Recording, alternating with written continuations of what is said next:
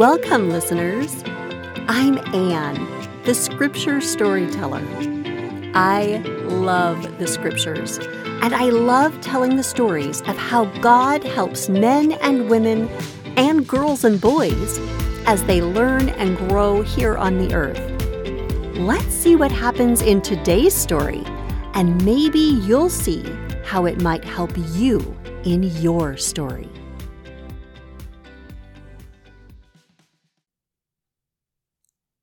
Hello, listeners. Today's story is from the Book of Mormon in 1 Nephi chapter 17. When we left our story last time, our travelers were being led by God through the wilderness. And while it was difficult, and there were times when they were hungry or thirsty or tired, God provided ways for them to travel through the wilderness in spite of the difficulties. Well, after 8 years of traveling in the wilderness, they came to a beautiful place on the seashore. And they called this place Bountiful because it had so much fruit and wild honey.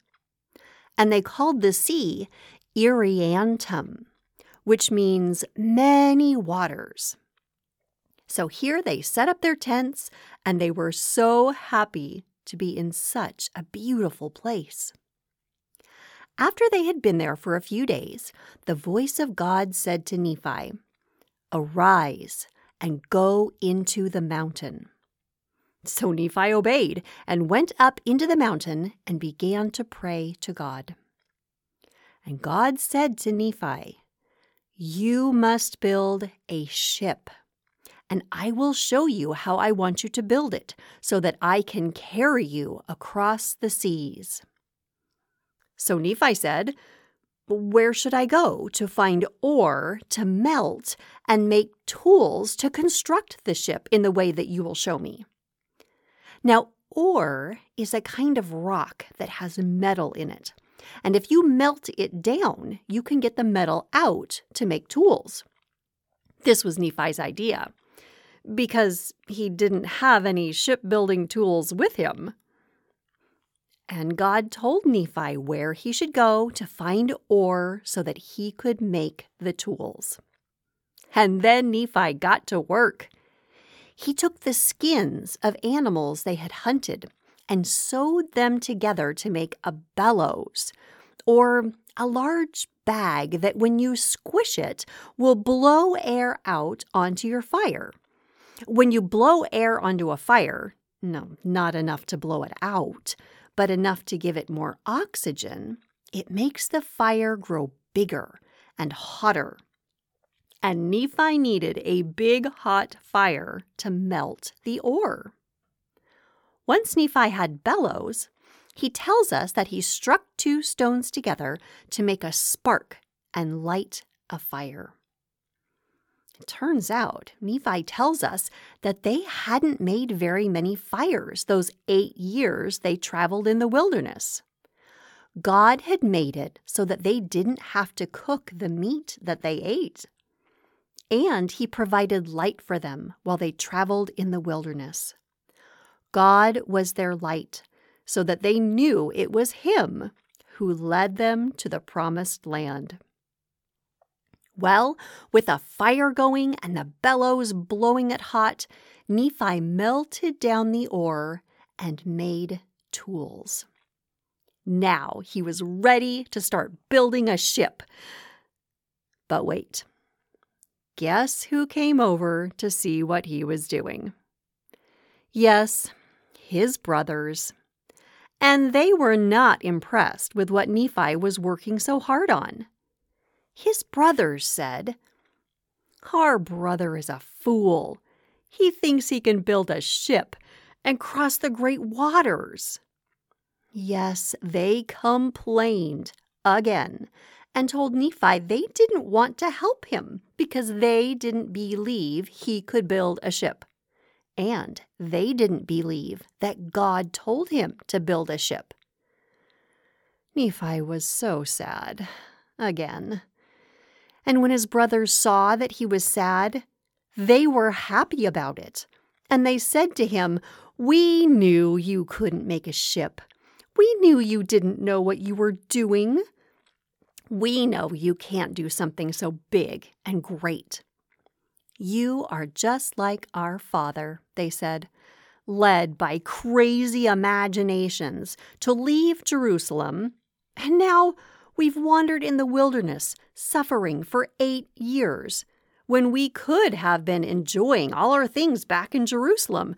And we know that the people in Jerusalem were a righteous people.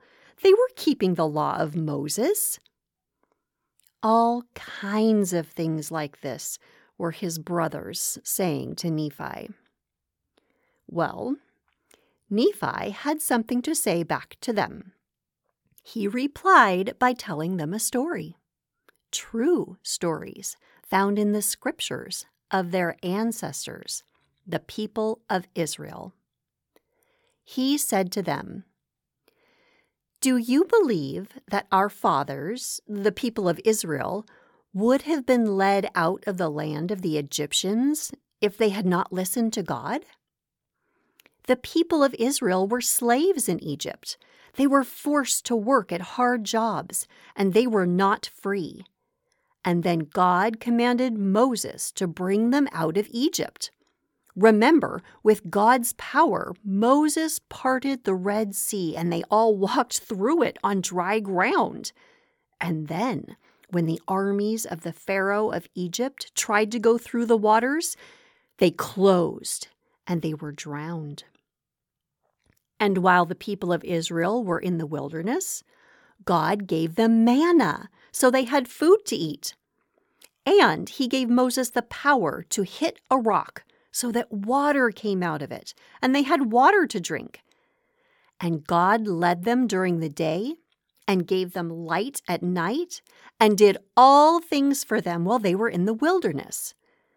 But even though God did all this, they hardened their hearts and didn't listen to Moses and to God. And when there were fiery flying serpents that bit them, God provided a way for them to be healed. All they had to do was look at the brass serpent. And yet, some of them didn't even look, and they died. And still, God led them to a promised land. And after all of this time, the people of Israel in Jerusalem have become wicked. And this is why God commanded our father that he should leave and go into the wilderness. Remember, there were Jews who wanted to take away our father's life. And you have also thought to take away his life. You are quick to make bad choices and slow to remember God. You have seen an angel, and you have heard God's voice. When he spoke in a quiet voice, you could not hear it. When he spoke in a voice as loud as thunder, it caused the earth to shake.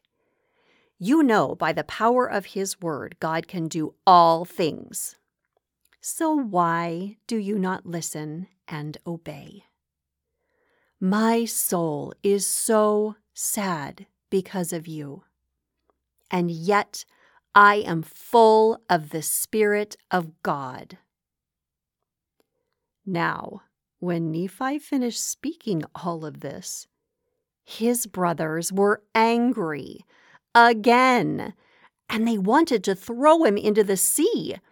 But as they went to grab him, Nephi said, "In the name of the Almighty God, I command you that you not touch me, for I am filled with the power of God, and anyone who touches me will be struck by the power of God." When Nephi had his brother's attention, he continued, "Do not murmur any more against our father. And do not tell me you will not help me build this boat. God commanded me that I should build this boat. And if God had commanded me to do all things, I could do them. If he had commanded me that I should say to the water, 'Turn into earth,' it would turn into earth. If I said it, it would be done. And now, If God has such great power and has done so many miracles, don't you think that he can show me how to build a ship?" Finally, his brothers were quiet. And they did not argue with Nephi, and they did not even touch him for several days, because they were scared that if they did, they would be struck by the power of God. After a few days of this, God said to Nephi, "Go touch your brothers, and I will not strike them down, but I will shock them. And I'll do this so that they know that I am their God." So Nephi went over and touched his brothers. And just like he had said, God shocked them. And Nephi's brothers said, "We know for sure that God is with you, because we know that it is the power of God that has shaken us." And they fell down and were about to worship Nephi. But Nephi said, "No, I am your brother, your younger brother. Worship God and honor your father and your mother." And they did worship God. And they went and began to help Nephi build the ship in the way that God had shown him. And that's where our story ends today. Next time, we'll hear about how they finish the ship and sail out into the seas. Until next time.